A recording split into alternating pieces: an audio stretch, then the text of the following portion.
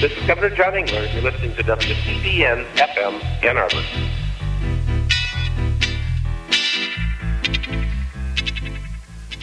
Best equipped, best prepared troops refuse to fight.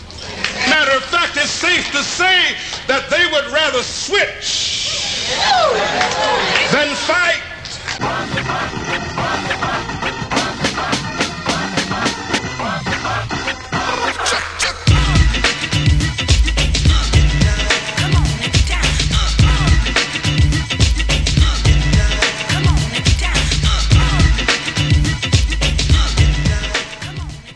Good afternoon. You've got Living Writers. I'm T. Hetzel. Today, I'm so happy to have Brian Burrow joining me in the studio. It's April 7th, 2016. We've got Brian's book, Days of Rage, America's Radical Underground, the FBI, and the Forgotten Age of Revolutionary Violence, on the table with us. It's now out in paperback with Penguin Press. Brian, thanks for being a sport, coming down to the station. Thrilled to be here. I wish I could have brought better weather. I know it's almost snowing, right? Yeah, off and on. And you've been traveling. You've been on the book tour for the last. I've officially brought the bad weather with me. Yeah. You brought it from Seattle. From did you Seattle, say? Yeah. Usually, I would say, "Oh, nothing bad ever comes from Seattle." I wouldn't hear of it. Before we go any further, I read your short bio in the book, and then we can fill in pieces of it. Brian Burrow is a special correspondent at Vanity Fair and the author of 5 previous books, including The Big Rich and Public Enemies. A former reporter for the Wall Street Journal, he is a 3-time winner of the Gerald Lorch Award for excellence in financial journalism. And now, let's talk about the revolution and fighting the power. Yeah. And was your mom a revolutionary? Was she a radical? Is that why you dedicated the book to her? Or no, I dedicated the book to her because about around the time I finished up, she fell and suffered a brain injury. And Mom's always been every writer writes for someone, and I've always written for my mom. Oh. So yeah, it was that. No, I have no personal link to political violence or radical politics. This was purely a topic that I felt there'd never been a book on, and that somebody should be dumb enough to go do it, and it ended up being me.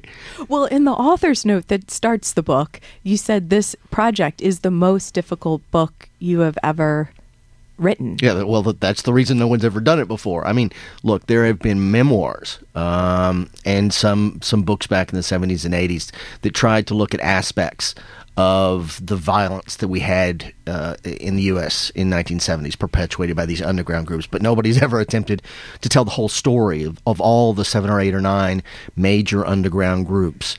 And it was rough. I had thought that there would be public documents, court records, FBI things that would allow me to tell the story as I've done in previous books. And that weren't redacted or even existed, I guess, is what you're saying too, Brian. Those that I got were too heavily redacted to be of any use. Many of them had been destroyed in the wake of a couple of FBI scandals during the 1970s. Still others involve cases in which people died, and so they're still not available because they're open cases. So I was about 9 months into this, and I realized, wow, you are really in trouble. Yeah, I mean, the whole idea of the book was just not. It was not doable, and I realized that the only way to do it would be to kind of put on my old newspaper reporter's hat and go out and physically find these people and interview them. Now, I always knew that would be part of it, but I never knew it was going to be the main part of it. And so, I think the significance of Days of Rage is it's the first ever attempt to tell the story of this underground era in a narrative nonfiction form. And it's the first time, a lot of the people that were involved who were actually exploding the bombs, in some cases robbing banks, is the first time a lot of these people have ever come forward and agreed to speak publicly. And you were able to find their names in news clippings. Like you were able to piece together that part, and then, because I'm interested in maybe how you found them, and how you gained their trust. Well, it's not that difficult to find people. Most everybody got named in one newspaper account or another. If they weren't killed, they were arrested. Most of them are out of prison, but there's probably still a dozen that are still in prison. Women, often for all authors, are the hardest to find because when they get married, sometimes they change their names.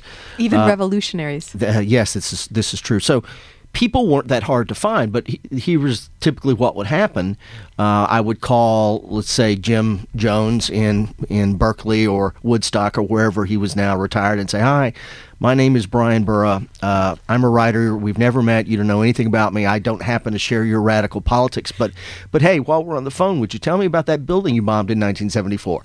And And didn't you get some clicks? Is that? Oh, I got a lot of clicks. I got a lot of hang-ups. And, I was pretty close to giving up when one or two of them said, talk to my lawyer. And so eventually I did. And that was actually, you say the attorneys, the lawyers, were a really key piece, not only in your research and putting together the story, but in the time itself. That's what turned everything around, was in terms of the ability to do the book. It turned out that almost all of the people that were ever arrested and prosecuted for their activities in the underground were represented by the same little group of 12 to 20 radical attorneys, most of them in the San Francisco area, but also in Chicago and New York. And once I got the trust of a handful of them, they began persuading their clients to at least meet with this guy. He doesn't seem like he has an axe to grind. He's just trying to write accurate history.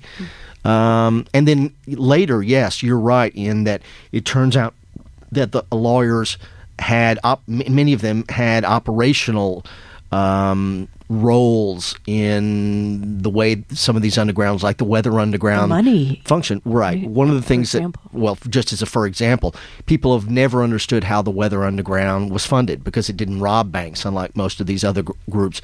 People had always kind of assumed, well, some of these kids were wealthy, maybe they got money from their parents. And while that may be true, in fact, the vast majority of their funding came from these radical attorneys, several of whom talk about it for the first time in the book. That they handed over. There's one story of $25,000 in cash in a paper bag. They raised money. The lawyers, many of them, served as couriers, fundraisers, and every other type of thing that you could do to support people who were underground. I was thinking about something with the lawyers and because I think part of what you were also trying to frame in the book is how to understand how this could even happen, where people would think that they had the political agency or there was the need to actually do this, and it was the times itself, like with the corruption in the Nixon administration. That's why maybe some of these lawyers were also radicalized, and they were in the system and they were making money, but they also felt implicated in the system. And would you say that was what the challenge found out? The challenge for anybody who's writing this book, which is you, right?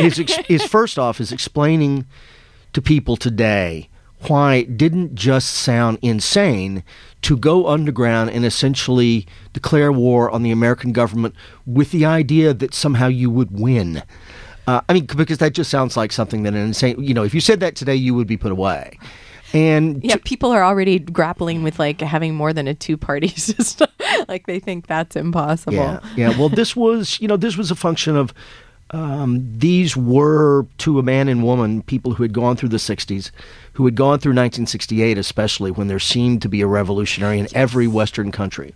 And it really became accepted dogma, at least in some precincts of the far left, that it was inevitable that revolution was coming to American shores, and that all it took would be a hardcore group of vanguardists to kind of start the war, to start the revolution.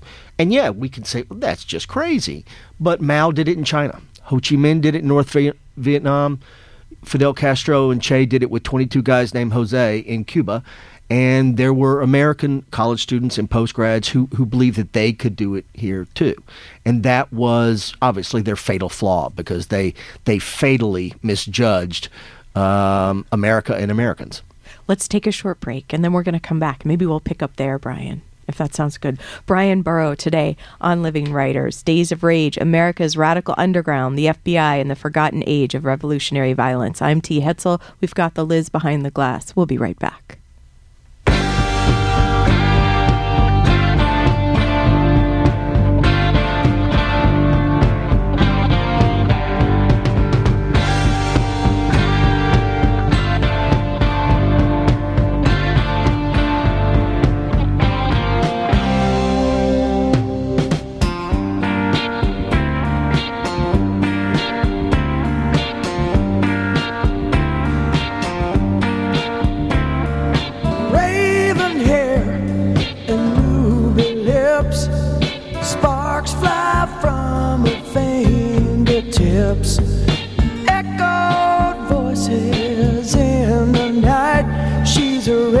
restless spirit on an endless flight. Ooh, witchy woman, see how high she flies. Ooh, witchy woman, she got the moon in her eye. Good afternoon. If you're just tuning in, I'm glad you did. You've got Living Writers. I'm T. Hetzel today. Brian Burrow is here. The book, Days of Rage, America's Radical Underground, the FBI, and the Forgotten Age of Revolutionary Violence. Brian came to town to read at Literati as part of his book tour. And you've got some more dates coming up in New York and D.C. and in Austin. Brian, are they still ahead? They are all ahead, and I'm one of those writers who really doesn't pay much attention to them until the day of. I'm like, oh, this is what I have to do today. So, yeah, I've got dates coming up. Nothing I know off the top of my head. Yeah. So Google Brian Burrow or go to brianburrow.com. Actually, the tour is not on there. My Twitter feed is always the best place to know what I'm doing. So people can find you there. They can. Okay. Excellent. Well, right before the break and before we got to hear a little bit of the Eagles, which we picked because it's part of the book's epigraphs. You choose 3 quotes. Yeah, it was one of the few really popular songs I'd found that used that there was a clear reference to the underground.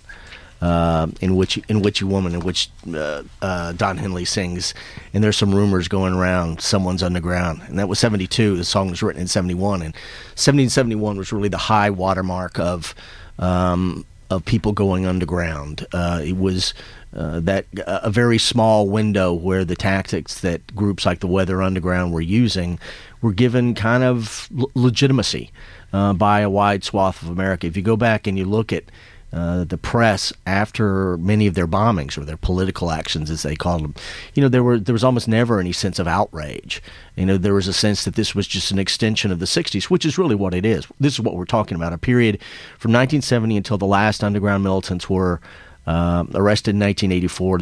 These were essentially the hardest core militants from the 60s that essentially didn't want to give up a war that they kind of lost to the Nixon administration. And so it's a sad story in some ways. It's if you agree with them, it can also be there are moments of triumph, but basically it's a story of a few hundred young people who declared war on the United States of America and lost pretty badly. So I know you said that this book was something that no one's ever written about this. So you were curious. So you were like, this could be a book, right? But also when you were in your 20s, Brian, like, was it something? Did you feel like the impulse or the urge to revolution, or did you, did you have a Che period? Or I didn't even know such people existed. I grew up in a small town in Texas, Temple, Texas. Yeah. This was not part of my life at the time. I was born in 1961. The only events in this book that I think I'd ever heard of as a teenager would have been the Symbionese Liberation Army's kidnapping of Patty Hearst in February 1974, which was, of course, a huge media spectacle.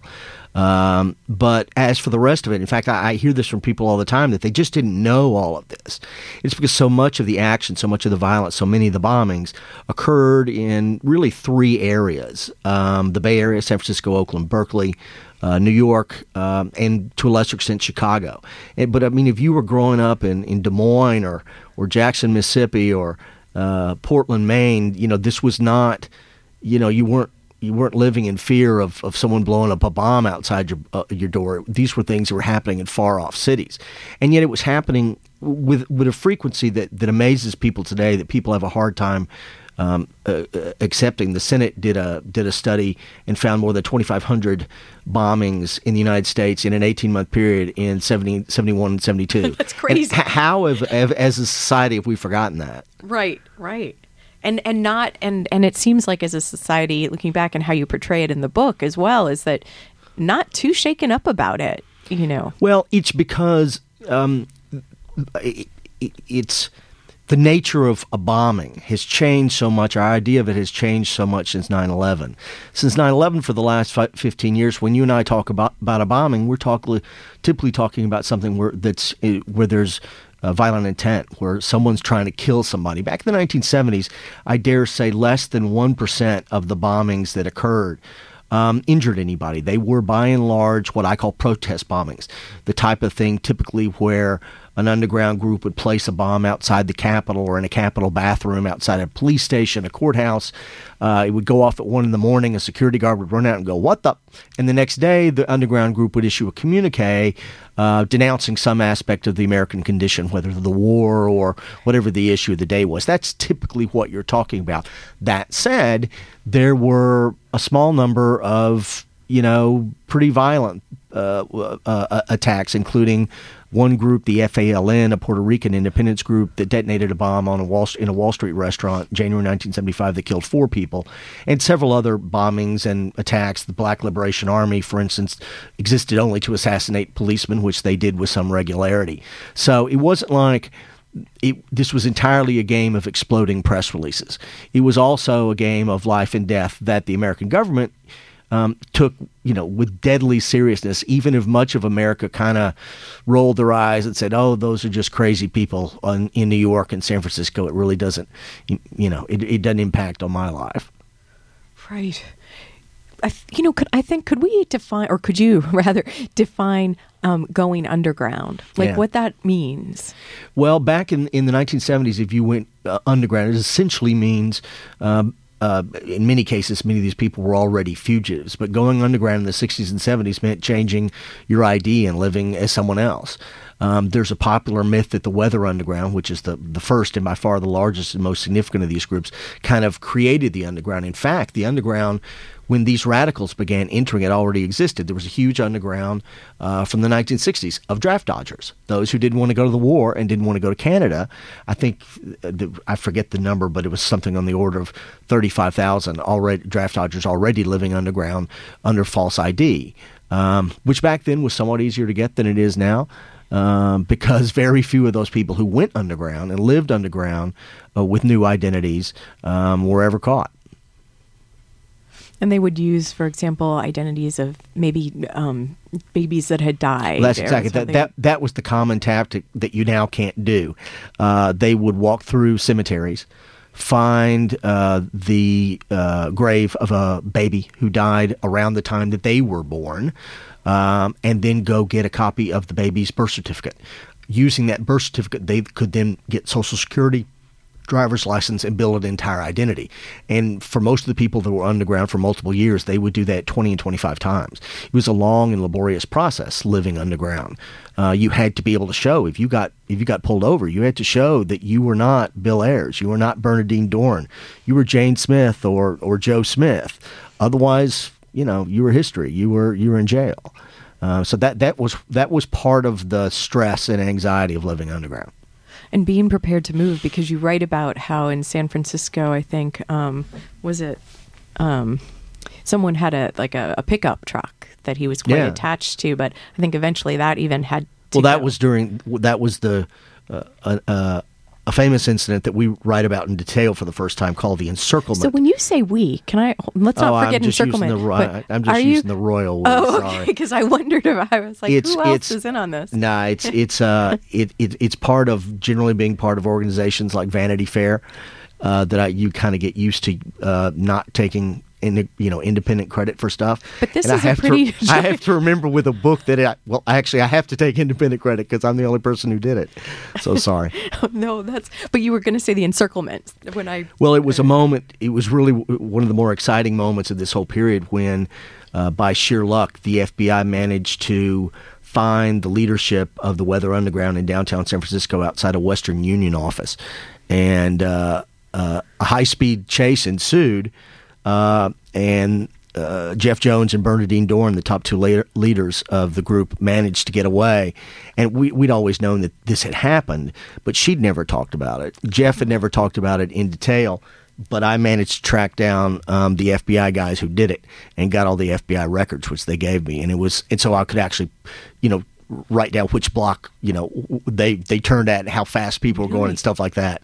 But it was that type of incident that I don't want to say it was fairly common, but the cops were inept in the 70s. They didn't have a lot of the skills that they have today, but they weren't totally inept. And or technology either. Oh, right, no. to be fair. Yeah, absolutely. And they were singularly incapable of infiltrating informants into these groups. The Weather Underground was at large for 7 years, and the FBI managed to get exactly one informant into the group that they pulled after just a few months. Too soon, right? Yeah, way too soon. Was there a big difference in when you spoke with, or I wonder if there, I don't know, I imagine because you were speaking with the attorneys and you were speaking with some of the radicals, the revolutionaries themselves, and then you spoke to law enforcement. Did you notice, like with the tone or how people talked about the history of it, that it changed, at least between the groups? Well, yeah, in this business, you have a sense going in, the lucidity and the viewpoint of the person that you're going to talk to. I've worked with retired FBI agents who are some of the greatest talkers in the world on a number of projects and books over the years. And so I know going in that they're going to be some flavor of right wing. Are they going to be hardcore, Fox Newsy right wingers, or are they going to just be kind of eye rolling those crazy radicals, right wingers? So, and that's fine. I'm comfortable with that, and I'm equally comfortable in speaking with the, as I call them, the alumni of the underground. Some of them are still true believers. Some have turned all the way around and are like, "What the hell did I do?" And then I found the most thoughtful of them basically said, "Okay, what we did was probably morally wrong. That is, resorting to political violence. We probably shouldn't have done it, but what's important is for people today to understand why we did it.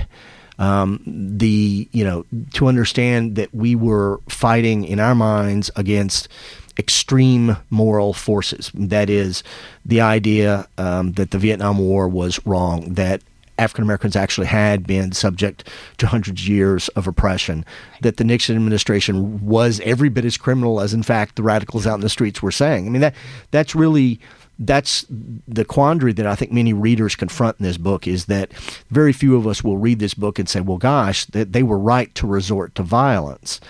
But on the other hand, it's difficult to look at some of the things they were fighting for and fighting against and not acknowledge that there was some legitimacy, in fact, a good deal of legitimacy to the arguments that they were trying to make. And I think in the end, that's where I came down, is that, I have to agree that much of what they were fighting for were things that we agree with today.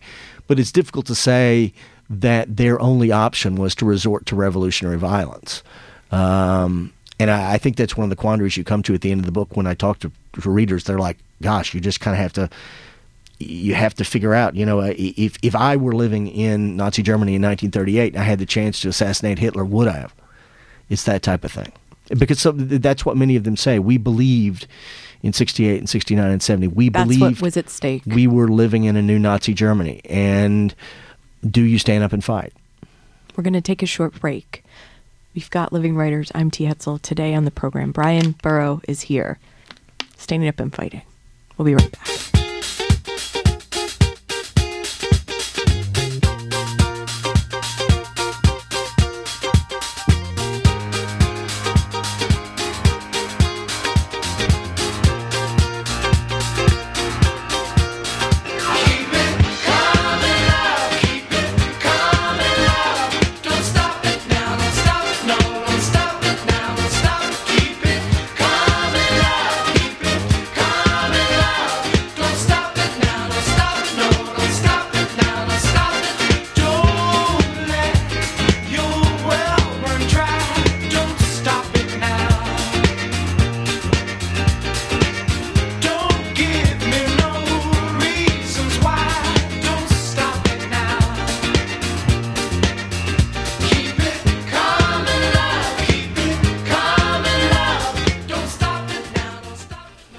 Welcome back. You've got Living Writers. I'm T. Hetzel. Today, Brian Burrow is here with his book, Days of Rage, America's Radical Underground, the FBI, and the Forgotten Age of Revolutionary Violence.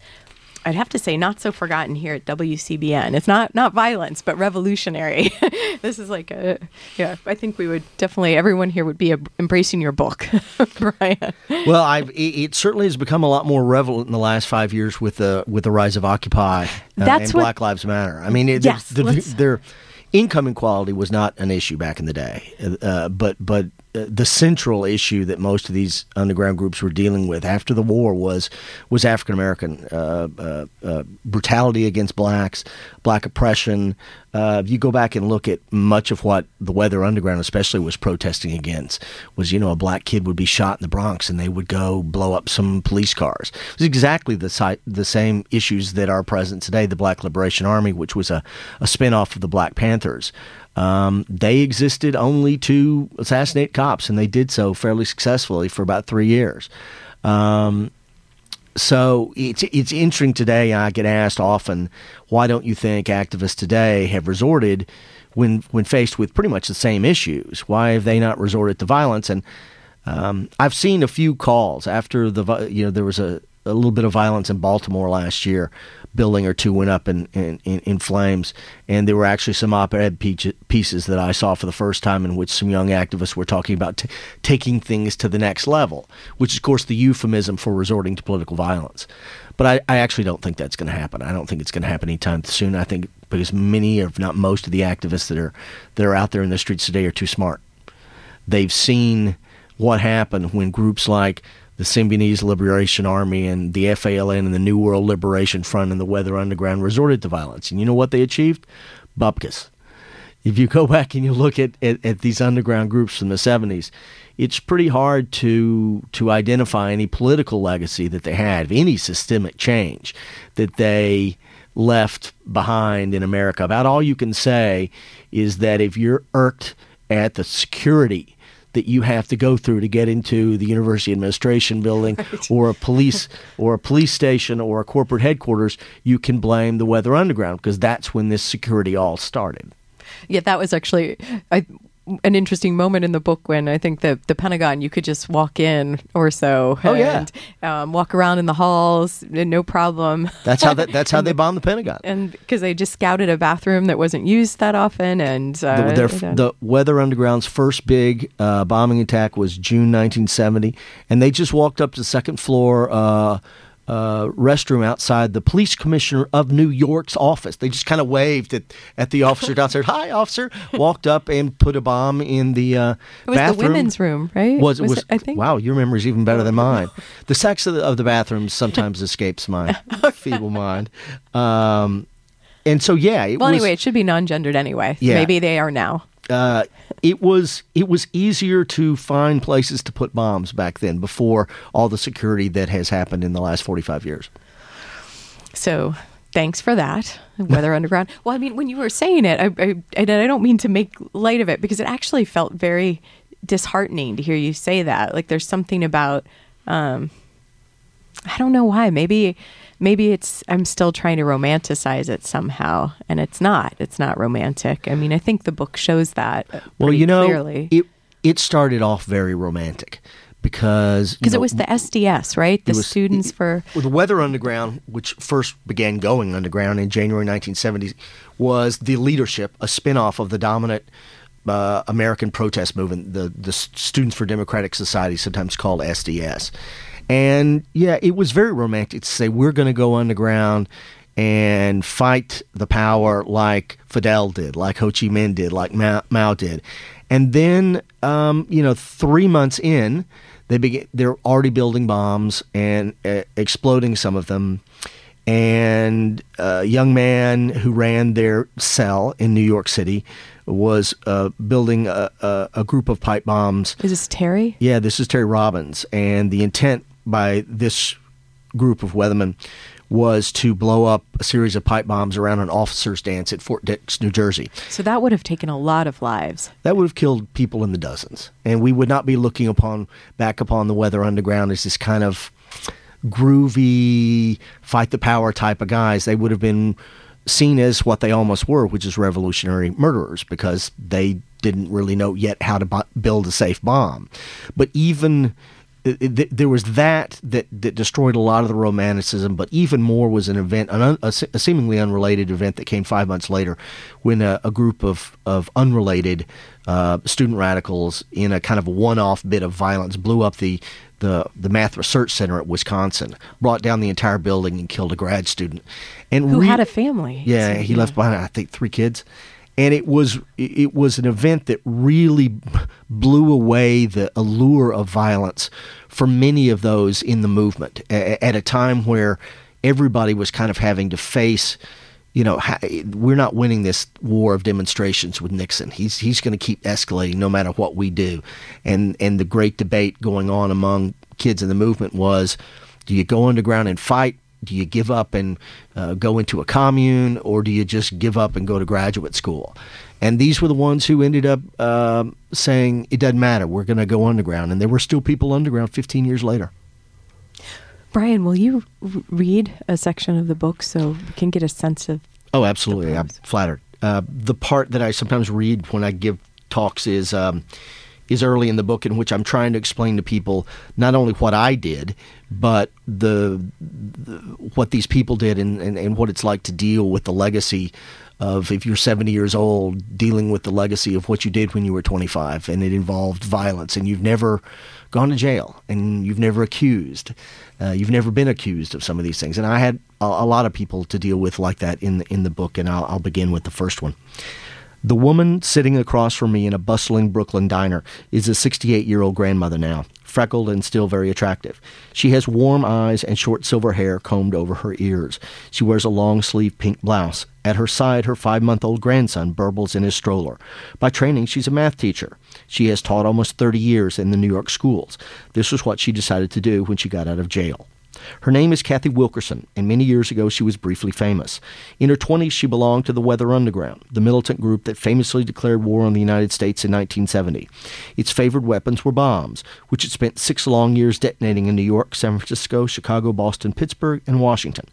It was Wilkerson's family townhouse in Greenwich Village that was destroyed in the group's most infamous bombing on March 6, 1970.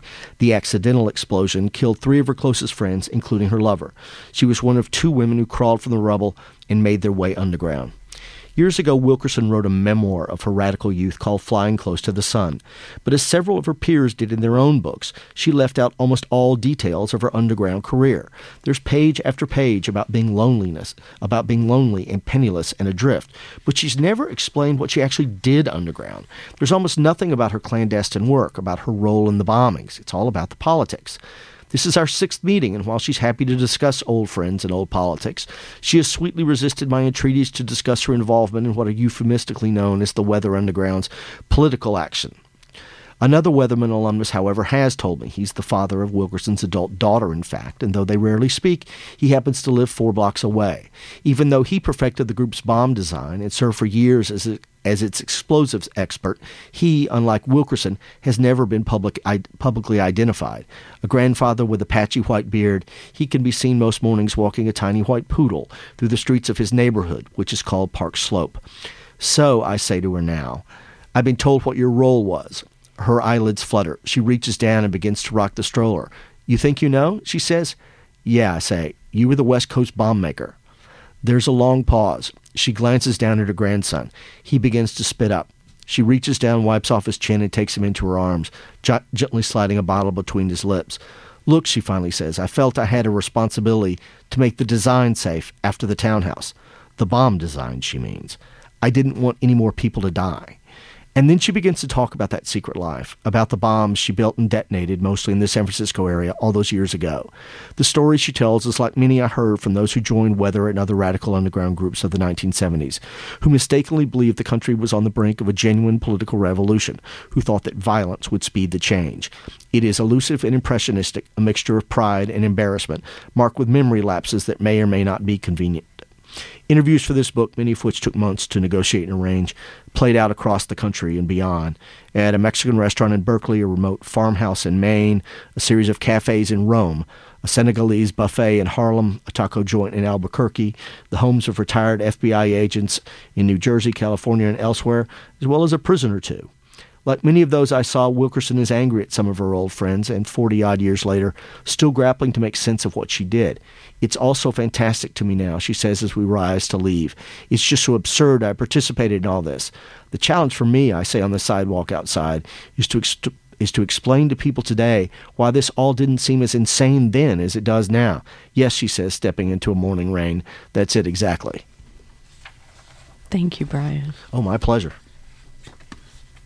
And so that moment was one of the most... Why did you choose that moment to start the book? Because she was lucid, and she had a grandson, and I thought about that moment so many times when I tried to understand. Look, I talked with some of these people, especially African-American members of the BLA, are still in prison. And I had to walk into prisons or walk into people's retirement homes and make the case why they should talk about 45-year-old violence that they've never spoken to someone that they didn't even know. And with Kathy, it took 5 and 6 times. But that was the one that always stuck with me because I knew who she was and she knew who I was. And we kind of had a little unspoken agreement that the truth mattered more than her protection or mine. That there was value in publishing accurate history, because that's the one thing to understand before you even approach this book or read anything I write is I'm not political. My only interest here is in accurate history. I'm not left wing. I'm not right wing. I don't have a wing.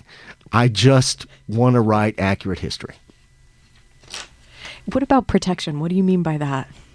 Well, a lot of the people in the book knew that if they talked out loud for the first time, there was going to be a lot of blowback, perhaps legally, but certainly socially, to the extent that they still were active friends with others who'd been in the movement, and many were. So you had people like Howie Mochtinger, who was one of the early field marshals of the Weather Underground, and Howie was the first person to tell me to puncture the myth that Weather always did kind of nonviolent protest bombings. He was the one who said, no, you're missing the first 3 months before the townhouse when we were trying to kill police.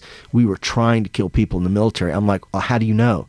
He said, because I did the first bombing and we tried to kill cops in Berkeley. And I said, but the history books have no such mention of a bombing. He said, that's because we never took credit. Go look at an unclaimed bombing on the night of February 21st, 1970 in Berkeley. That was me. That was us. And we were trying to kill cops. And then you had someone like Ron Fliegelman, who was the grandfather with the patchy white beard I mentioned, that I met through other alumni, and Ron was the explosives expert. He built all the bombs. And when I sat and talked with him, after a time or two, I said to him, you've been a school teacher in the New York public schools for 30 years. You've now retired.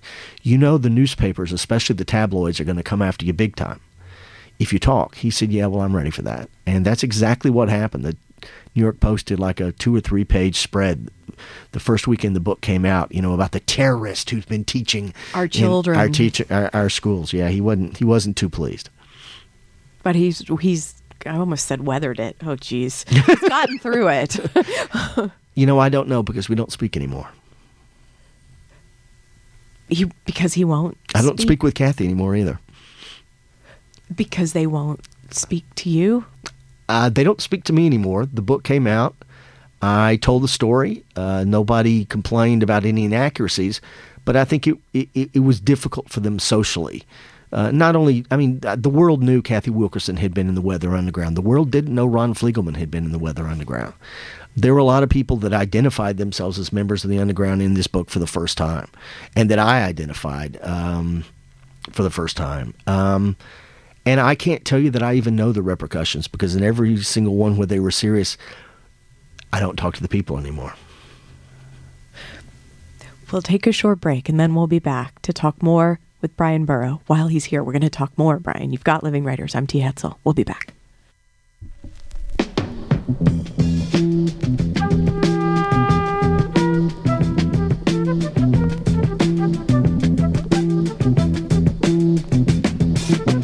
You will not be able to stay home, brother.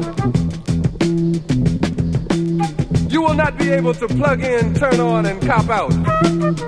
You will not be able to lose yourself on Skag and skip out for beer during commercials because the revolution will not be televised. The revolution will not be televised.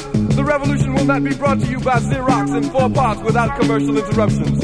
The revolution will not show you pictures of Nixon blowing a bugle and leading a charge by John Mitchell, General Abrams, and Spyro Agnew to eat hog maws confiscated from a Harlem sanctuary. The revolution will not be televised. Welcome back. You've got Living Writers. I'm T. Hetzel today. Brian Burrow is here. Days of Rage, America's Radical Underground, the FBI, and the Forgotten Age of Revolutionary Violence, the book on the table. Thanks to Tessa at Penguin Press for sending the book. And many thanks to Brian for talking with me today while you're in town. My pleasure. This is actually the first time I've ever been to Ann Arbor. Really? I can't believe it. Really? Well, Been to Detroit many times. I just never came out here. Well, come on back. You're welcome anytime. So when did you first consider yourself a writer? What was that moment for you? Well, Was it in journalism school? No. You don't understand. I grew writer. I mean, Is it too highfalutin? It was for me growing up in a small town in Texas. All I ever wanted to be was a newspaper reporter. My dream job. Why? Well, you want me to be honest? Because when I was in 6th grade, I worked on the little student newspaper, and I found out that writing on a newspaper is like the greatest thing you can ever do. You get to run around and ask nosy questions that nobody else gets to ask. Then you get to run around to everybody going, look what I know that you don't. And then you get to publish it in the newspaper. And you know what? They put your name on top of it. And, especially in high school, that was a real ego boost.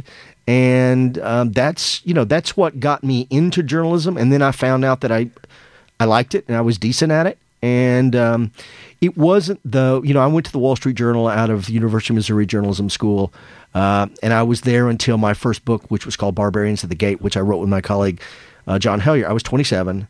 And we got very lucky in that it became a #1 New York Times bestseller.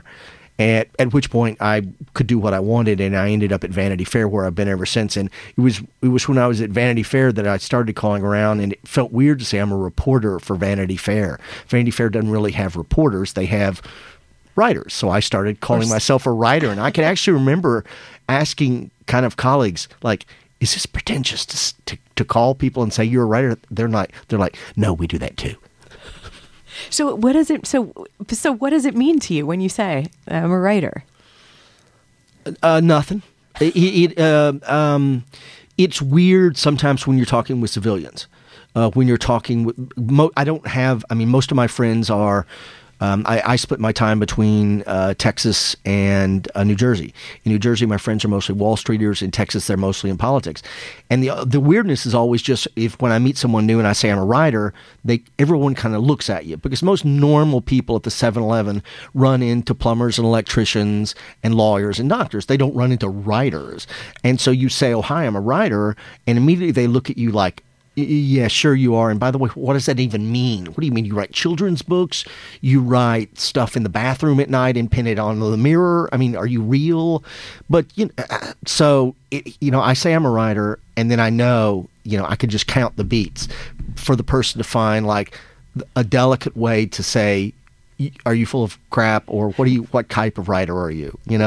Because if you're not John Grisham or Stephen King, if you're not some household name, but you're still a writer, there is often that kind of awkward pause about, okay, so what kind of writer are you? Yeah. Try saying you're a poet, Brian. That's perhaps even worse. No, that would just be like saying that you're poor. Touche. Let's talk about process then. So this book you said was like, well, how do you work? You said it was like the most difficult project. Yeah. Was that because of the research part of the process, or the writing part, or the writing's never and the structuring? Look, it's all like baseball. In baseball, there's just two skills: hitting and fielding. In producing books, there's just two skills, pretty much: research and writing. Now, structure and organization and architecture is all part of the writing.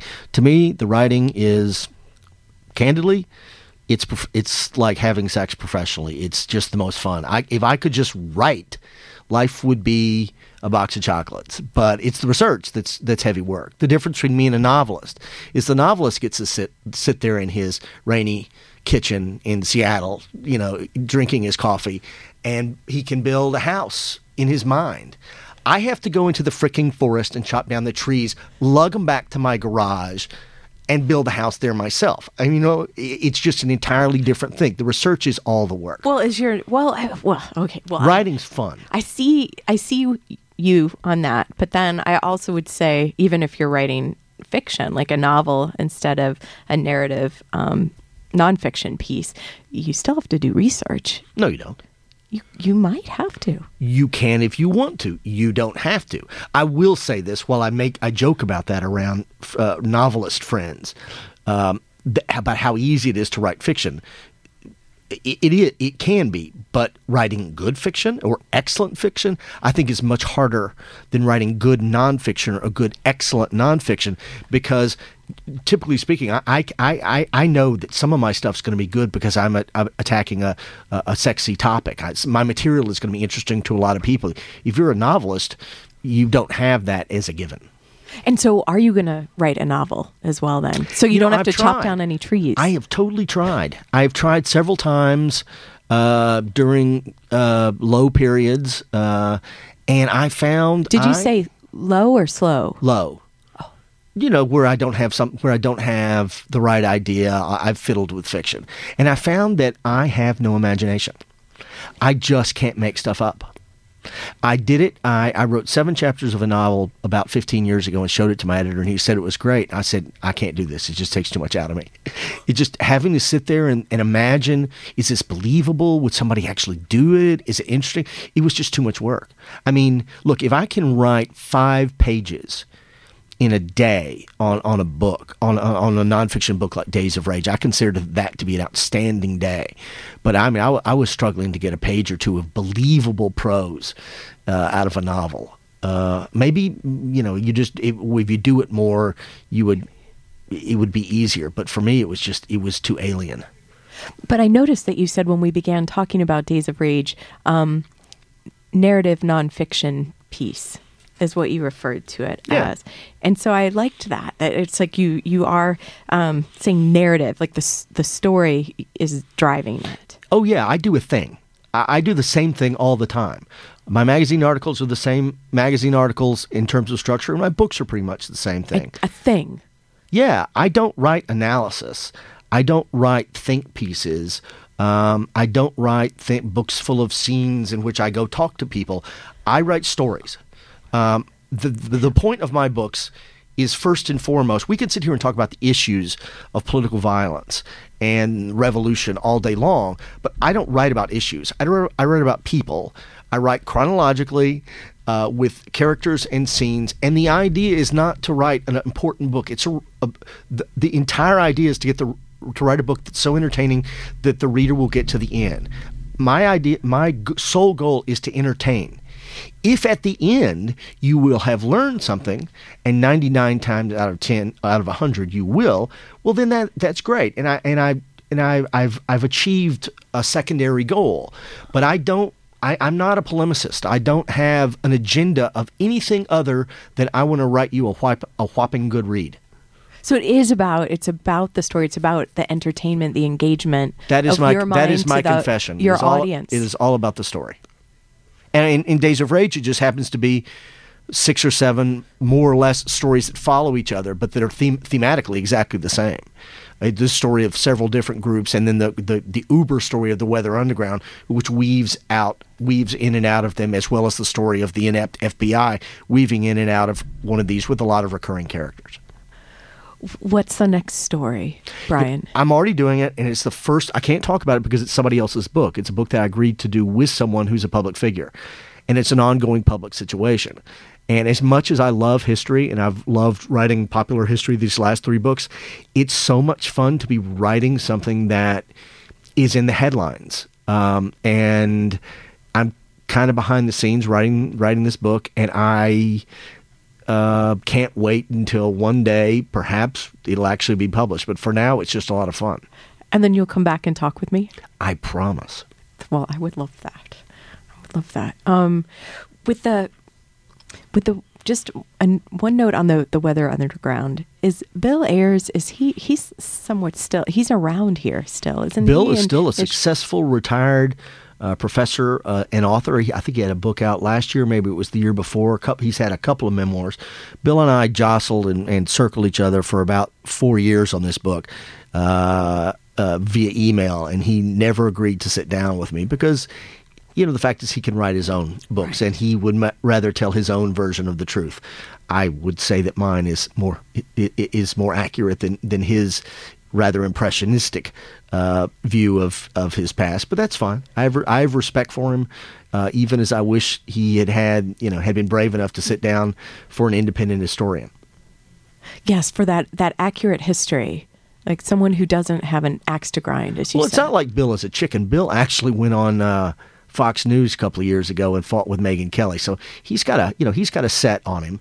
But he didn't see the need to speak with me, even though many of his friends did. And what's your next piece for Vanity Fair? That is being debated as we speak. For a moment there, I thought it might be Apple and the FBI. I don't think that's going to happen. And I think everything else I'm probably not supposed to talk about. Okay. Well, then on that note of mystery, I'll say thank you so much, Brian, for talking with me Thanks today. for coming by. I love the tunes. Well, everyone, you've been listening to Living Writers. I'm T. Hetzel. Today on the program, Brian Burrow, his book, Days of Rage, America's Radical Underground, the FBI, and the Forgotten Age of Revolutionary Violence. Until next time.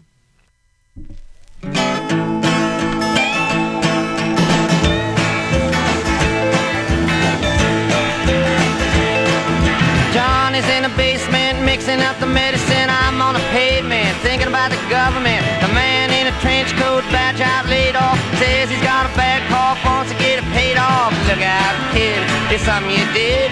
God knows when, but you're doing it again. You better duck down the alleyway looking for a new friend. The man in a coonskin cap and a pig pen wants $11 bills. You only got 10.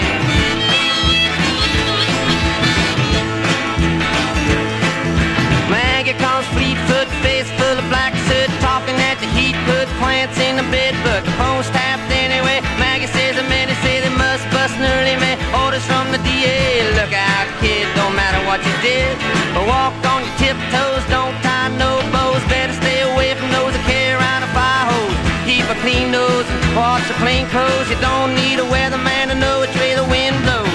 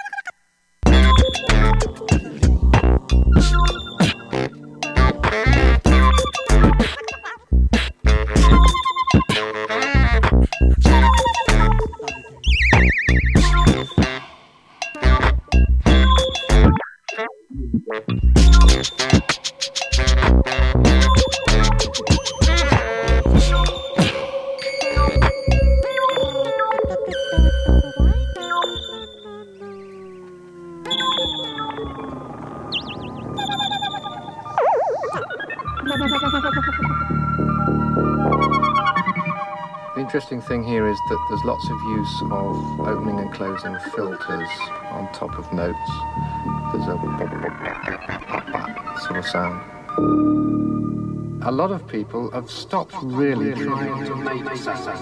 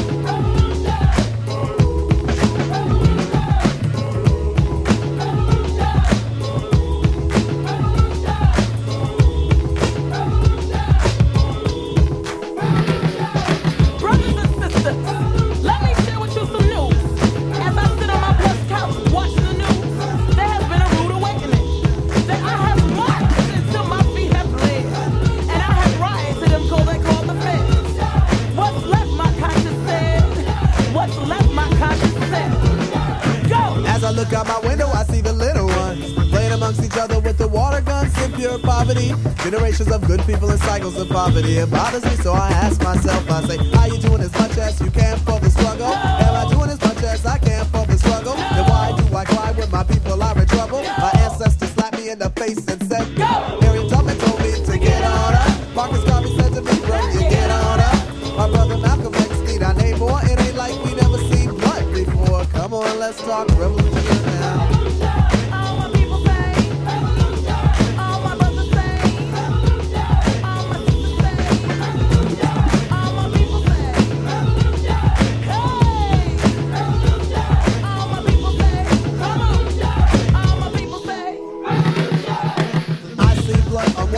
As one shot up. I see tears cause now it seems that we've forgot them. I see years of people searching for solutions, restitutions, excuses, no more confusion. Come on, let's talk right. Talk up, but don't talk up all night. There's gotta be action if you want satisfaction. If not for yourself, for the young ones. The UN, the US, we can't allow ya to tell us a kid in the ghetto was not as important as kid in Bosnia. I ain't with it, just forget it. We can't even debate if you don't understand our situation. You don't want us to go get a gun now, do you?